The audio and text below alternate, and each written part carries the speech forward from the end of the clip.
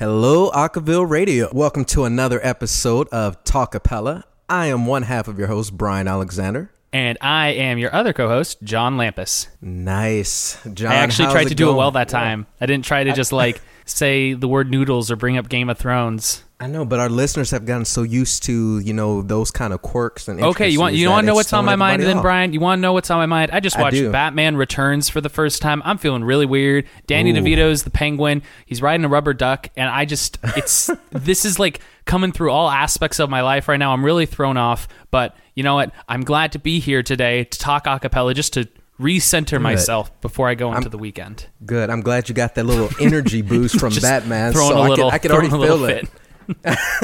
No. Well, good, John. It's always good to discuss acapella things with you. So yes, this is great. So we have a wonderful guest with us today. We have a really big guest, actually, joining us as a member of the Disney's Capellas production team. We have none other than Charlie Friday. Charlie, how's it going? Hey, great. Thanks for having me, guys. Absolutely. Good. Thanks for coming onto the show, man. This is really exciting for us. We know that D Capella has been making waves for a little bit of time now in the Aka space, and so this is awesome that we have you on the show to just kind of give us the behind-the-scenes look at the group, so thanks. Yeah. And fun fact, Charlie's wife, Amanda Corneglia, is one of the producers on this show. She edits everything and makes us sound good.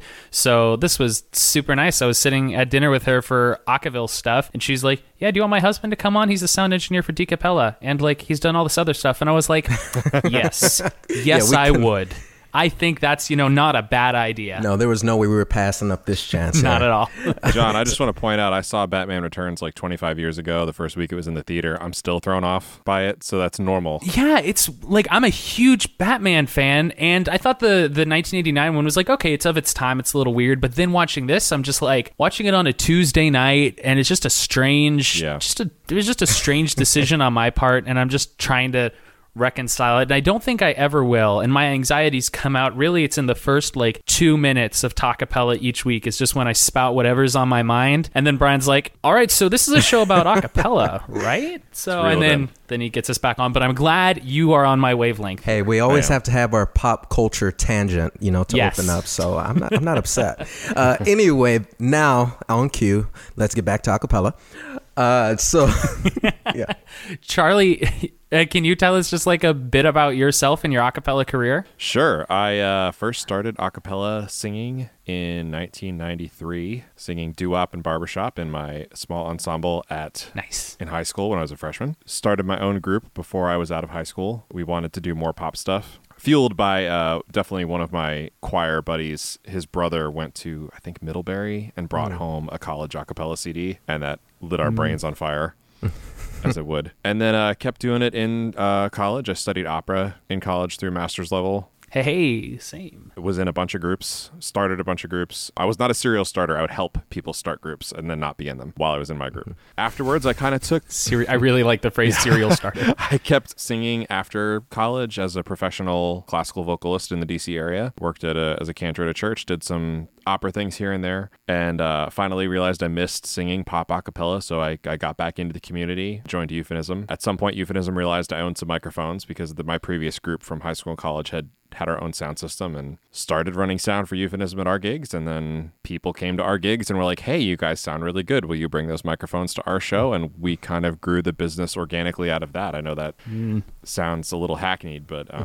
That sounds like you grew a business. Yeah, I'm in a place right now where I never expected to be, and it's awesome. And I love working in audio. Not just a cappella. I mix big bands, rock bands. Clear Harmonies does a lot of studio work, podcast production, all that kind of stuff. So I'd like to do everything vocal, and then everything live also. And then I've done a bunch of work with pretty much all of the pro acapella groups I've mixed at some point or another as they've been traveling around. Worked with Deke on several projects, Vocalocity for a little bit, his Total Vocal Show at Carnegie Hall. I've been running that for the last 5 years, I think. When the position for D Capella opened up, Deke called me, and I was very thrilled to do that. And that's kind of where we are at the moment. Wow, so that's quite the background. And I'm curious if we can kind of back up just a little bit. When was the first, I guess, moment that you realized, okay, I have a knack for this sound engineering. I have a knack for making voices sound even better than they already do, or enhancing the quality. I think it was the first college show that I ran. I got a call from one of the other groups in DC. His name is Mike. He used to run sound for a few college groups just here and there, not nearly the level, the number of shows that we tried to do. He would just kind of pick it up here and there. Mm-hmm. He's like, oh, hey, my kid's sick. I'm supposed to be doing the show at University of Maryland this weekend. Would you be able to do it? And I was like, kind of looked in my garage at what equipment I had. I was like, yeah, we can do that. And so I went, and they had budgeted for 2 people to be there. He would usually bring like a helper. And so I just asked one of my buddies to come, John. He was in Euphemism at the time. And after the show, he was like, Charlie, you're really good at this. You should think about like doing this. And I was kind of like, really? Because it's definitely something that not to sound too over the top, but I've definitely found that I have a knack for it. Yeah. Opposed to studio stuff, which I do not have a knack for.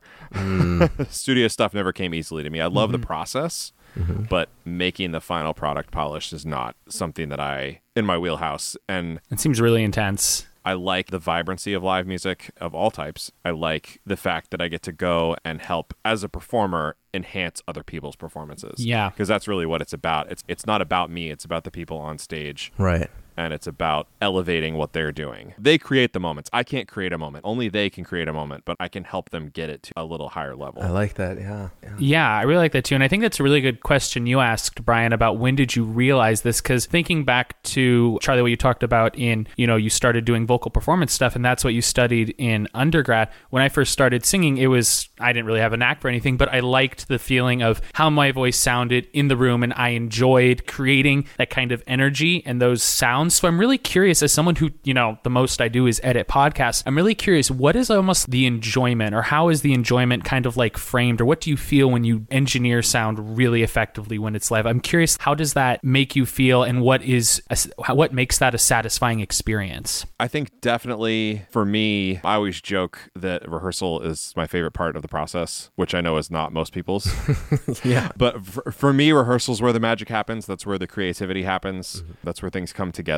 Things can happen on stage that vibe and are sort of spontaneous, but in larger productions, it's got to be pre-planned.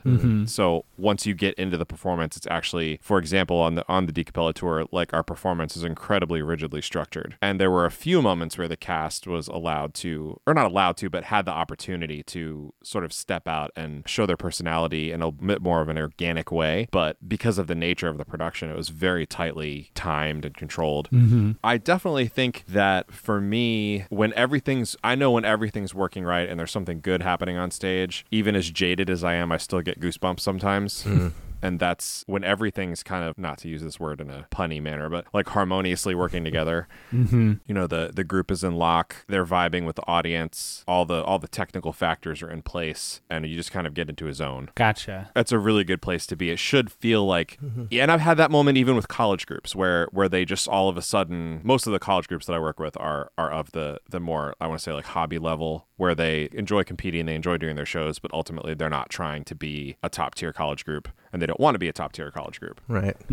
But every so often they will just find their groove on a song, and it's like, yep, that's what we want right there. It's just a really good feeling. Yeah. And it's satisfying for you as one of the architects as to make that happen. It's more satisfying for me to, I think less that, and I think more that I'm part of providing this experience for the people on stage or the people in the audience. Cool. For college groups and high school groups, all the academic groups we work with, and even some of our adult clients that are not professional, Clear Harmonies and my stance has always been like, we are providing a good experience because you're not really, no matter how many people video the concert or how many people stream it, it's very rare that anyone's actually going to go back and listen to that, but they're going to remember what they felt like during the show. Yeah. Well said. And if that's a good feeling, then we've done our job. Same thing for studio recording. Like I was talking to one of my buddies who was in a really good group in New York when he was in college, and we were talking about recording sort of policies or recording theory. And I was like, well, yeah, you guys recorded a CD in Casual Harmony, right? He's like, yeah. He's like, I'm like, when was the last time you listened to it?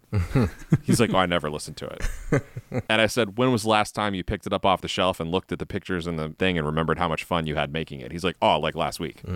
So I think that's what we're trying to promote, and that's what we're trying to preserve, is that experience. And that's what's special about a cappella music. I mean, anyone can make a technically perfect recording if they have a microphone and enough patience, but you might not have a lot of fun doing that. Yeah. Or have it be a rewarding experience. And not necessarily be fun, but just rewarding. Right. Yeah, cool. Well said. And Charlie, one of the things you mentioned rehearsals being a really big element to getting this whole experience down. And I want to kind of pick your brain for a second, because I know we've had a lot of different guests on our shows, but I don't know if we've had one who comes to us with the experience that you've had in sound engineering. And rehearsals are key and vital to any music group, but I think they're even more important when we're started talking about rehearsals for live shows. A lot of collegiate groups, they're up and coming, they're learning, they're trying to figure out, what to do right, what they might need to enhance, what they need to do differently. How it feels, yeah. Yeah, and I'm just curious, for you, what is key during a rehearsal to kind of get down? Say a group, they're getting ready, they only have one rehearsal, one technical rehearsal before a show to actually work with audio equipment. What in your mind stands out? This is what must be hit in order, or this is what I look at as being vital to making sure a show goes off well. What should they be keeping in mind as they have that technical rehearsal? Okay, so first of all, I'm gonna answer that question. But first of all, I'm gonna make a distinction between a technical rehearsal and a sound check. Okay. Okay? Yeah. Groups that do bring us in for a technical rehearsal, we can do so much more with them. Day of is usually sound check time, which is getting everyone comfortable on stage, making sure everyone's holding the microphone properly, making sure everyone knows what microphone they're supposed to have for what song, if there's any changes or anything like that, making sure everyone knows what number to pick up. And that actually is conflated a lot with college groups in my experience, where they're trying to have a rehearsal and a sound check simultaneously. Oh, good point. Yeah. And Yeah. those are two distinct things. And so what we always try to do is say, okay, we have an hour for sound check. Let's have the first 10 minutes of this be really focused technical checks. Let's let me get done what I need to get done on my end, and then you guys do your rehearsal on stage, because that's usually what they've been they've planned for it to be the same thing. Yeah. And they need to work out their spacing and stuff. And we always encourage groups, if they have the ability to go into the space before the concert, even if we're not there, they can work out all that spacing and spiking tape and everything like that before we get there, and then allows us more time. But if we have a technical rehearsal, there's several groups in the DC area and a couple out of state that we've worked with long enough that we've managed to work in a technical rehearsal before their concerts. And what that allows us to do is kind of have a couple hours to sit there and be like, all right, how do you want this song to feel? How do you want this song to feel? Do you want this song to be really heavy on the low end? Do you want to have this song be really ambient sounding? Because those things, they all take time. But things to focus on, if we're talking just your average, your normal college show, and you're trying to do a sound check and a technical rehearsal at the same time, which is honestly the normal situation. Yeah. What I always recommend is the best thing, top 3 things that you can do. Number 1 is practice with water bottles or other mic stand-ins for like a week or two beforehand, because that's the only thing I can't help with, is if you're not holding the mic right, I can't do anything. So there is a benefit to practicing with water bottles. Yeah. Full water bottles? Is there a certain brand? Or yeah, I mean, I recommend full water bottles, because then you get used to the weight of the microphone. okay. Because a full 12-ounce water bottle is about the same weight as a wireless mic. And it is a little heavier than most people think. So that's the first one. Second one, think about how you want the song to be presented. Because I have groups, even if they want to just assign a color to each song, like this song's red, this song's blue, this song's green, that at least will give me like a roadmap to the concert, to where I can say, okay, these 2 songs are red, and they just let me decide what red is, in my space. And then, but I know those 2 songs, they want to be in the same space, like sonically. Okay. Gotcha. That's really interesting. And then the third thing is like really just make sure all of the other crap that's surrounding the concert, because we know all these college groups and high school groups, they're putting the concerts on themselves. Yeah. Make sure all that stuff's taken care of. Make sure you know who's doing the posters, who's doing the, unlocking the dressing room for the visiting group. Get some friends to come help you, because the worst thing that can happen is that people keep getting pulled away from the sound check. Yeah. And I'll have a fourth. It's kind of like an addendum, because not all groups do this, but I tell the groups I don't actually mix during sound check, because they're going to give me something different during the show. Really? Because they're not professionals and they haven't run the show 50 times before the show. Right? Yeah. With Decapella and other professional groups that I've worked with, when we've had extended rehearsals before a tour, I know what they're going to give me when they get on stage. So I don't have to worry about managing their volume in the same way that I would have to worry about managing a college group's volume. Mm-hmm. The best thing in that situation is to, and oftentimes they'll have, you know, the music director or someone, I'm sure you guys have seen it, will come out in the audience during sound check and be like, could you make the alto 2 louder? And I'm like, no, because they're going to sing differently during the show and you need to get back up on stage and practice. think I've so been like in that that. position. Wow. Yeah, I mean, I understand the inclination to do that, but it's at the end of the day, once the show starts, I'm in charge of what the audience is hearing. Yeah. So and my job, they've hired me for my taste and they have hired me for my skill. I'm not going to be thinking about the notes they gave me during sound check when I'm reacting to stuff in a live environment. Yeah, so you basically prefer, I guess, unless they've given you clear instructions on this is the aim of what we're going for with this song. We want it to be super low end. We want, you know, this kind of voicing to kind of stand out. You pretty much like, hey,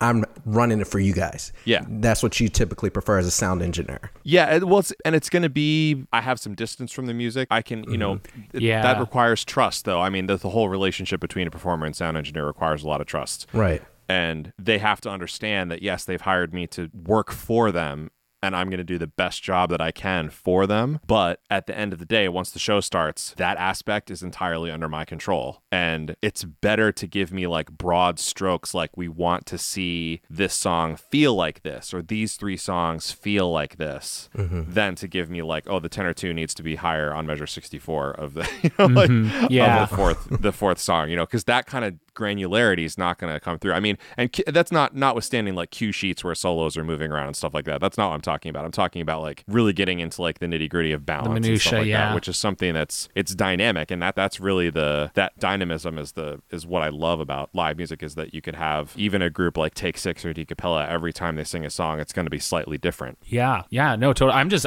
mesmerized right now, just like hearing all this stuff, and I wish I was back in college because I was totally that annoying guy who'd go up to the sound people like, yeah, the bass needs to be louder, you need to do this, you need to do this. And I think this information you're giving us here, Charlie, is so valuable, I think, to it is young and upcoming people in a cappella, and also just like everyday people in groups who, for them, like you said, they don't know the difference between a sound check and a technical rehearsal, and to them the idea of singing with microphones is super scary, and all of these kind of big ideas that really we don't deal with in rehearsal regularly. Like you said, I'm dealing in rehearsal with the tenor 2s need to be louder, measure 64. I'm dealing with that minutia, so it totally makes sense I'd bring that baggage or my kind of thoughts about that into what seems to me like a rehearsal just with some other people up near the top in front of a board. And so that's, I think, really important for people to understand and just like hear everything you just said, internalize it, and just get a better sense for what your job is and how they can better, not necessarily serve you, but coordinate with you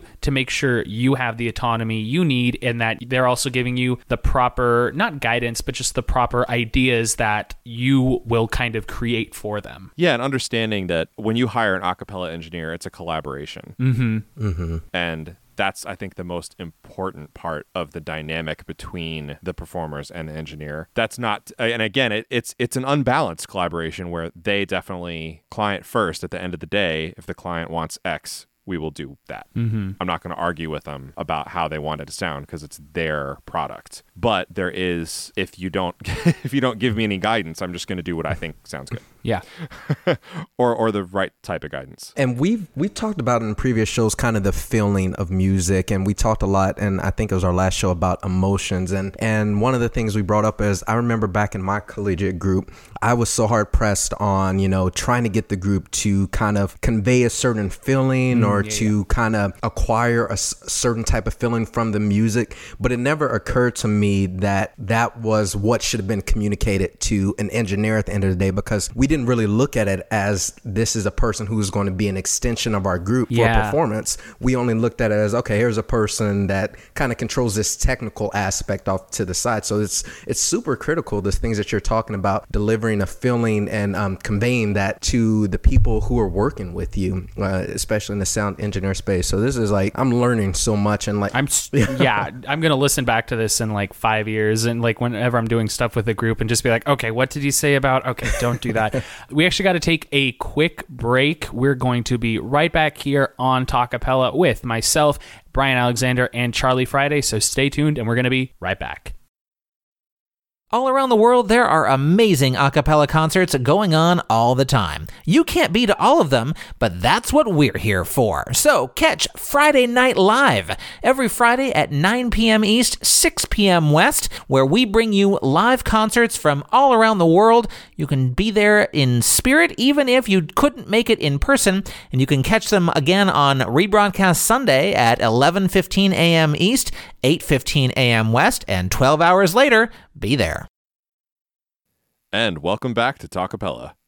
Thanks for tuning back into the show. Wow, we've had wonderful guests on today. We've had Charlie Friday, big time sound engineer. I feel like I'm back in class in a good way. A little bit. I'm like, we've had a lot of learning and educating going on in this episode, talking about kind of the technical aspects of sound engineering, maybe some things that groups should keep in mind, you know, the difference between technical rehearsal and just a sound check. I'm like, even I learned that today. So Charlie has been enlightening us for sure. So we're going to switch gears a little bit. So one of the big projects that Charlie is involved with is D Capella. And man, have we got some questions for you about D Capella. So just to kind of, Tell us how Rise of Skywalker ends. Tell us now. I know it ends with Kylo Ren getting redeemed. But okay, I value living, so maybe we'll hold off. I wouldn't want to know. I wouldn't want to know. I don't actually want to know. I just wanted the thrill of saying it on air. We're glad you could get that in. So just to kind of kick it off, you know, just from a basic standpoint, you know, in terms of audio production, what makes D Capella different from some of the other shows you've worked on? You know, is there is there any special things that go into the process in terms of preparation or executing the show? Yeah, I can go into that. It could get a little technical if you guys aren't afraid of that. No, bring it on. I think it's okay. Okay, so the big thing that differentiates D Capella from other groups out there is that they are singing primarily film music. Okay. Okay, and that is a very different genre of music than when you really drill down into it than pop music, like what Pentatonics is doing, gospel, or jazz, or even any of the fusion of any of those genres. The big thing that's different about it is the range. And I don't mean the range of the singing, like I don't mean the note range.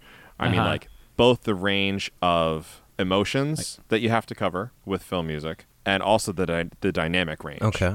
Wow. Oh, okay. Okay. They're constantly ping-ponging between a song that's like an upbeat pop tune or a big band tune all the way down to this ballad that makes people weep. Okay. And to constantly be shifting back and forth there, that's a big challenge, both for the performers and to sort of manage all departments, not just audio, but all departments, lighting and video, to manage those transitions. It's very carefully coordinated. But from a technical aspect, also, what that means is that I really need to compress them less than I would a normal group. Okay. Yeah. Because if you think about, I'm going to make a visual thing here that you guys can see, but the audience can't. So I'm like making a line with my hand. So if you think about a pentatonic show, which is great, I've seen them like 6 times. Their sound kind of is like this the whole time. Straight line. Right? It's like this. Okay. I mean, there's little bumps up and down, right?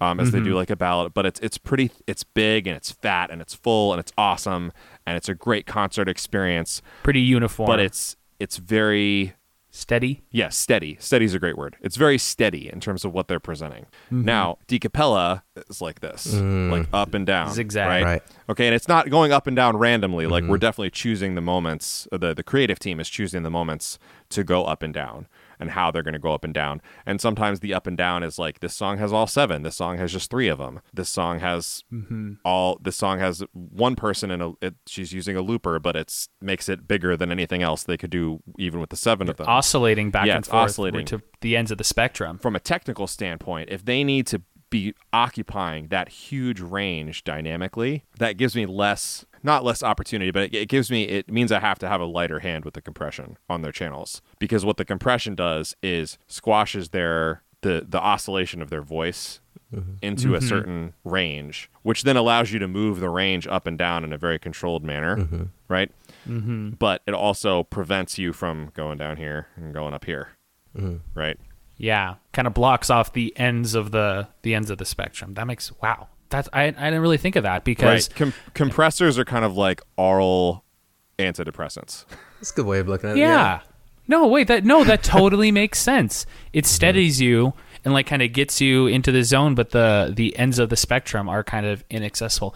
I'm also really curious in regards to kind of, you're talking about all these unique aspects of Decapella as compared to other groups. So most a cappella groups kind of have what I like to call just kind of an anchor of some sort, like college groups. Like they are rooted in their school community. They are part of, or for post-collegiate groups, maybe like girl band, they're really rooted in the Seattle community, stuff like that. And I'm really curious because those kind of anchors help define a group's identity, and I'm really curious how Decapella's identity is kind of developed when it's attached to a company, because I feel like I'm not really used to seeing groups like that, and it's also really exciting to see how a group's creative kind of essence and identity and personality comes through something that is not just like, oh, well, I just live here, so we're going to kind of attach ourselves to this. So I'm curious, what is kind of the identity of Decapella, and how has it been formed through its attachment to the greater Disney brand? Right, and that's a that's a really complicated question, but I'll do my best to answer it. So I think what it comes down to is the team that Decapella has behind it, and that not just the technical team or the creative team. There are a huge support staff in the office of Disney Music that's got Decapella's back, that's helping,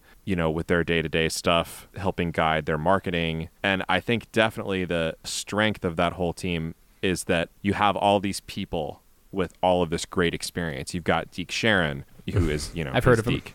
You've got Jim McCann, who has directed The Illusionists and the live show, and he's directed like Mythbusters live tour. You've got Jen Rapp, who's a renowned choreographer for off-Broadway productions and a bunch of other like touring acts. You've got the lighting team and the, all these guys behind it, but then you've also got their equivalent in the business side, right? And all of those people have so much experience. And the people on the business side have as much experience as Deke does in their field. And what they're doing is they're taking the raw input from the group of personality and strengths and weaknesses and likes and dislikes, and they are taking that and synergizing that with their experience and acumen. Okay. And then using that to develop the identity. So it's very much like a team effort. Could you give us like a quick example of something like that? Like something the group likes that forms their identity through the expertise? Yeah. Definitely their wardrobe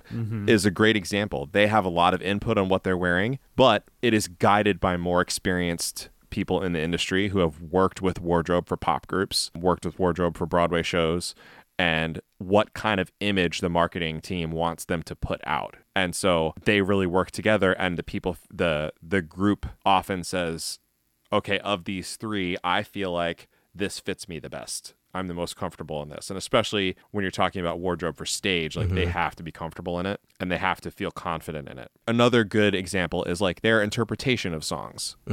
They're not dictated on how to interpret songs and interpret leads. That's a collaboration with Deke. He'll bring the song to them. They'll learn it. They'll work on it. They go away from Deke. They polish it up.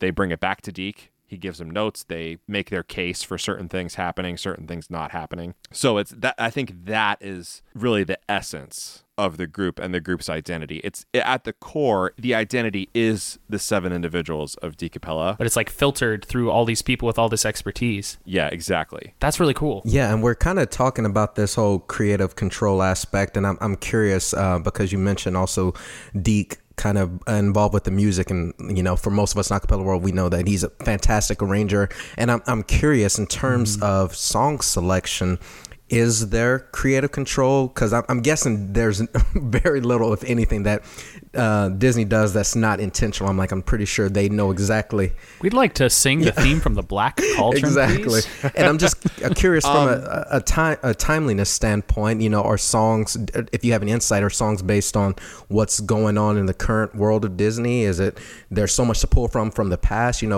What dictates creative song control? Well, they're definitely, that's really outside my department, but from what I've seen, they're definitely trying to meld new Disney songs, new classics with some of the old classics that we all know and love. And it's really fun because Decapella can take those old classics and do either a faithful rendition of the old classic or completely turn it on its head and do something different with it. Oh, that's gotta be pretty cool. Is there one that they have turned on their head that you really enjoyed, or that's one of your favorites? So Step in Time from the original Mary Poppins is a song that is really an inherent part of that movie, and Decapella takes it and turns it into a solo piece using a live looper. One person does the entire song, and it very much gets a sort of like house EDM feel with the song. It's on the album. You guys should check it out. And then another favorite of mine is I Want to Be Like You, which on the surface, if you listen to the original and you hear what's going on in the original, and then you watch Decapella do it or you listen to them do it, they're singing a lot of the same stuff exactly as it is in the Jungle Book original, but the energy they bring to it and the style they bring to it just makes it pop in a very modern way. Yeah. It's very much like a modern, it very much evokes, I think, something like Postmodern Jukebox. That song very much evokes a style like Postmodern Jukebox, where they're taking this classic tune and bringing it into the modern day, but still with respect for that old style. Yeah, that's what I always thought when I heard about Decapella. I thought like, wow, there's so much just based on the inherent malleability of the a cappella genre, putting that with like these classics that everyone already really loves. Like there's just, I remember thinking like, that's going to be creatively like insane, the opportunities. And it sounds like that's exactly what's happening. And then also it's great because it's also providing a vehicle for some of the newer music that Disney has that may be on its way to becoming a classic song. And it's giving like How Far I'll Go. Yeah, exactly. And it's giving some more exposure for those songs within the Disney brand. That's really it's really good. Yeah And I'm curious, with you guys, just all the different performances and stuff, how often are you guys traveling, or are you doing show roads? Is there home base at all with Disney? What's the current production schedule like for you guys? Leading up to a tour, we'll usually have a few weeks of rehearsal prior to that, and then go out on the tour. That's really the tour encapsulation. Now, in between touring, the group's recording. They're doing a lot of work for Disney in a larger sense. They're doing promotional appearances, just trying to get the brand out there, get some synergy going with some partners, getting the word out about Decapella. So on one of our recent episodes with Chris Harrison from Aurora, he told us a bit about their tour experiences, and I'm just really curious, and that's kind of become like a thing Brian and I really like, just hearing about stories from within the group. Any entertaining, funny, kind of offbeat stories from the North American tour with Decapella that you could share with us? Yeah, absolutely. I have a couple. The first one that comes to mind is we had several quick changes during the show where people had to change outfits in 45 seconds off stage. Kind of a challenge some nights. And one night, RJ, who sings the duet, we closed the first half with I Want to Be Like You from the Jungle Book. And RJ and Orlando sing that song together. RJ was unable to get one of his sneakers on in time for the song to start. Oh, man. So, and remember, like, all of this is timed. So, like, it's not like we can just... We had spaces in the show for pauses, but this was not one of them. And so RJ was like, all right, I'm going on with one shoe. And so he came on and barely made it on for his entrance, and the group took it in stride. And the great thing about that was, they're singing the song about I Want to Be Like You, and Orlando and he are going back and forth. And then at the climax of the song, Orlando kicks off his shoe so he matches RJ. Oh, man. And so... That's great. So That's he creative. He wanted to be like him, so he really dug into that. Brian, we should record with only one shoe each. Oh, I think we got to try it now. Yeah. I think One of the other, this isn't so much of a story, but as an experience, what I really liked was meeting all of the different audio technicians all across the country in these venues, hearing their thoughts on the show, their feedback. A lot of people were initially not sure what actually they had been booked into the theater. Yeah, because there's a lot of stereotyping with Disney shows, like they're for kids. Is Mickey gonna come out? The big costume heads, like where we got asked every day, where's the trunk with all the costume heads? And we're like, no, that's not what this is. And seeing people, not so much seeing the audience get it, but seeing the jaded tech staff at every venue get it. And then by the end of the show be completely hooked in and enamored with the group and the production was like just such a great feeling. And it didn't happen every venue, but it happened in most venues. And seeing them light up and be like, oh, I love that song. And I haven't listened to that song since I was like 8. And I wore the VHS tape out on that movie. It's just such a great feeling. And that's really, for me, that's the special part about this project, was being a part of a team that's presenting this music that means so much to so many people. Like that carries a lot of weight and a lot of responsibility with it. It's like, I'm not exaggerating when I say like, is an honor to work on that tour. Yeah, and I'm curious with that because, as you mentioned, I'm like, there's so many nostalgic feelings that come to mind when you just think about Disney. But I think the added benefit with what you are a part of is that outside of Pentatonix and maybe a few other groups, there's really nothing like what you all are doing. I'm like, even with Pentatonix, this is something that's completely different, and you are a sound engineer for this. Does that kind of give you any kind of feelings, any kind of comfort, knowing that, hey, I'm a part of this really cool music project that, you know, it's like pioneering. Yeah, it's paving the way for some, you know, that other people aren't doing and aren't creating. It's definitely something that I spent a lot of time thinking about, and something that I talked about with Deke a lot in pre-production, because I wanted to make sure, you know, Disney has a very long history with pioneering technological innovation in the entertainment space. And I wanted to make sure that what we were doing, every aspect of what we were doing was up to that standard. And it was definitely a delicate balance, because you have a lot of these songs from the North American tour that were they're classic songs. And so you don't want to mess with them. You just kind of want to let them live, and a lot of Disney music is like that, where it's just inherently so wonderful and so gorgeous and so deep. But at the same time, you do have to allow that this is a show, and there has to be some variation. I can't just like have one setting for the entire show, or even one setting for like one, and by setting I mean like sonic palette for that song. Right. Like I really tried to say, okay, we can have maybe 3 songs have the same palette of the 25 or whatever they did in the tour. You see, making sure that we weren't putting flashy audio on stuff just to put flashy audio on stuff. And making sure that the audio design supported the intent of the song, while at the same time taking these songs that inherently are a lot of them are very, let's say, traditional in their original presentation, was a huge challenge, because we wanted everything to feel fresh and to feel vibrant and still to feel organically like the film music in most cases, but then not having that, like, have every song feel the same. Was a big challenge. Totally.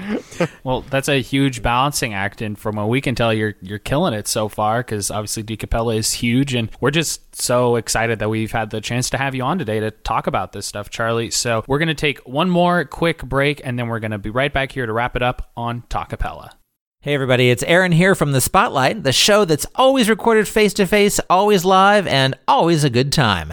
We spend at least a half an hour every week with a group or artist. We hear their backstory, hear what they're up to these days, and have some conversation while hearing them sing some live tunes. Get more in-depth with your favorite groups, and maybe some you haven't heard of, on The Spotlight every Wednesday at 5 p.m. East and 8 p.m. West, and again on Rebroadcast Sunday. It's all here on Acaville. And welcome back to Talkapella. Man, this has been fun today. Brian and I have had the chance to talk with Charlie Friday. He's just a world-class sound engineer for Acapella. He does stuff with Deke Capella. He's done stuff with Pentatonix. And we've just had the chance today to pick his brain on his career, on why it feels good to be a sound engineer, the art of engineering sound, doing it live, and his experiences with Deke Capella, which I think is just one of the coolest things in the Acapella sphere right now. And man, we've just learned a lot, and it's been a blast. So one of the traditions at the end of the show, Charlie, is we ask our guest the biggest piece of advice they would like to give to the acapella community. It could be to directors, it could be to just sound engineers, but pose the question to you. If you could give one piece of advice to the acapella community, both just a part of it or a whole, what would it be? My advice would be addressed to the whole community. That advice would be, don't lose touch with why you started singing in the first place. That seems simple on the surface, but it's something that I see a lot of groups struggling with, something that my groups have struggled with. And from the perspective of someone who, you know, watches 100 concerts a year, both professional and academic, nothing makes me sadder, I guess would be the word, than seeing a group that really doesn't know why they're on stage doing what they're doing. They've lost that center. And it's okay. What I tell all the groups I work with, it is 100% okay to do this for fun. You don't have to have an agenda. You don't have to get on Boca. You don't have to go to the semifinals at ICCA. For adult groups, you don't have to get gigs that pay. You don't have to try to be a professional group. If you just want to get together with some of your friends and sing and have dinner, do it. You don't have to perform. You don't have to record. Figure out why you are singing and embrace that, and don't forget it. I think it makes sense that on an episode where we're talking about a lot of Disney stuff, we end on a very heartwarming note. So thank you for that, Charlie. That's seriously, that's really important. And it's something that gets brought up often on this show. And it's never, anytime anyone says that, I'm never going to say, oh, we've heard that before. It's always relevant. No. It is always important. And especially with someone with your perspective, I think it holds a lot of weight. And I really hope people listen, and I think they will. And, I'm just going to say that was magical. I'm just going to put that Disney out there. magic. That was great. On brand. Sweet. Charlie, thanks so much for coming on today. This has just been great. Thank you guys for having me. If people want to get a hold of you, like on Twitter, see what you're all about, follow DeCapella, find out what their upcoming shows are, how could they do that? Okay, well, for DeCapella, everything DeCapella music is very easy to find. DeCapellaLive.com is the website for them. My production company is called Clear Harmonies Productions. We are based out of Washington, D.C. Our website is clearharmonies.com. You can follow us on all social medias. Just search for Clear Harmonies. I am a lurker on social media. Instagram, Charlie Friday. Nice. Instead of Friday. Facebook, I'm easy to find, Charlie Friday. And my Twitter, I will post. I warned you. My Twitter is kind of my personal space. I don't really talk about music there much. It's all retro games all the time. Same. And nerd stuff. But I would love anyone who's into that. Give me a follow. Say hi. I just want to thank you guys for having me on the show today. It's been a really great experience. Yeah, it's been fun. Talking and really fun. Really heartwarming. That was great. Brian, where can people find you, man? As usual, you can find me on Twitter at the Brian Alex Brian with an I, and then as usual, go follow College Acapella on Facebook, Twitter, and Instagram. Awesome. And everyone, you can find me in the same place at John Lampus on Twitter and Instagram, JOHNLAMPUS. Even more important, follow Acaville Radio on all the social medias, Instagram, Twitter, Facebook. Check out our website, acaville.org, where we're streaming music all the time. And the last part, make sure to check out Tacapella's individual Twitter. We are at Tacapella. It was really lucky that wasn't taken, but at the same time, makes sense. And follow us on Twitter. Go on our website at tacapella.org, where we post all of our episodes. Let us know what you thought about today's episode, learning about this stuff from DeCapella, all about Charlie's really illustrious career. What do you think about sound engineers? Did you know that a technical rehearsal was different than a sound check? Let us know your thoughts, because we're always looking to engage with our listeners. Send in questions, comments, anything you feel like, or just say hi. All right, everyone, that's it for Tacapella this week. Charlie, thanks again for coming on so much. It was just great. Thank you guys very much. Sweet. All right. This is it for this week's episode of Tacapella from me, Brian, and Charlie. But for everything acapella, please stay tuned.